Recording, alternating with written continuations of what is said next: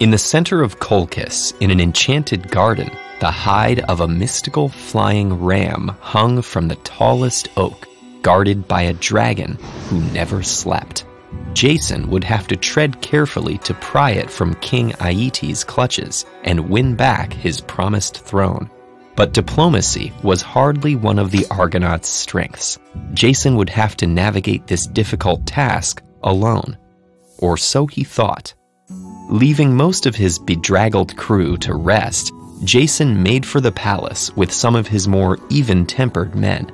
His first instinct was to simply ask the king for his prized possession, but Aeetes was enraged at the hero's presumption.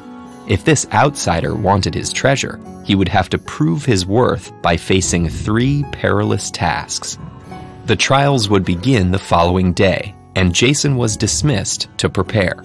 But another member of the royal family was also plotting something.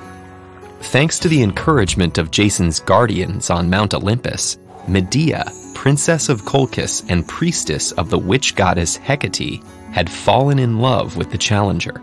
She intended to protect her beloved from her father's tricks at any cost. After a sleepless night, Jason somberly marched to the castle, but was intercepted. The princess armed him with strange vials and trinkets in exchange for a promise of eternal devotion. As they whispered and planned their victory, both hero and princess fell deeply under each other's spell. Unaware of his daughter's scheming, the king confidently led Jason to face his first task. The hero was brought to a huge field of oxen that lay between him and the fleece, and told that he had to plow the land around the crowds of oxen. A simple task, or so Jason thought. But Medea had concocted a fireproof ointment, and so he plowed the flickering fields unscathed. For the second task, he was given a box of serpent's teeth to plant into the scorched earth. As soon as Jason scattered them, each seed sprouted into a bloodthirsty warrior. They burst up around him, barricading his way forward. But Medea had prepared him for this task as well. Hurling a heavy stone she had given him into their midst, the fighters turned on themselves as they scrabbled for it, letting him slip by the fray. For the third task, Jason was finally face-to-face with the guardian of the fleece. Dodging sharp claws and singeing breath, Jason scrambled up the tree and sprinkled a sweet-smelling concoction over the dragon. As the strains of Medea's incantations reached its ears and the potion settled in its eyes, the dragon sank into a deep sleep. Elated, Jason climbed to the top of the tallest oak, where he slipped the gleaming fleece off its branch. When the king saw the hero sprinting away, not only with the fleece but his daughter in tow, he realized he had been betrayed.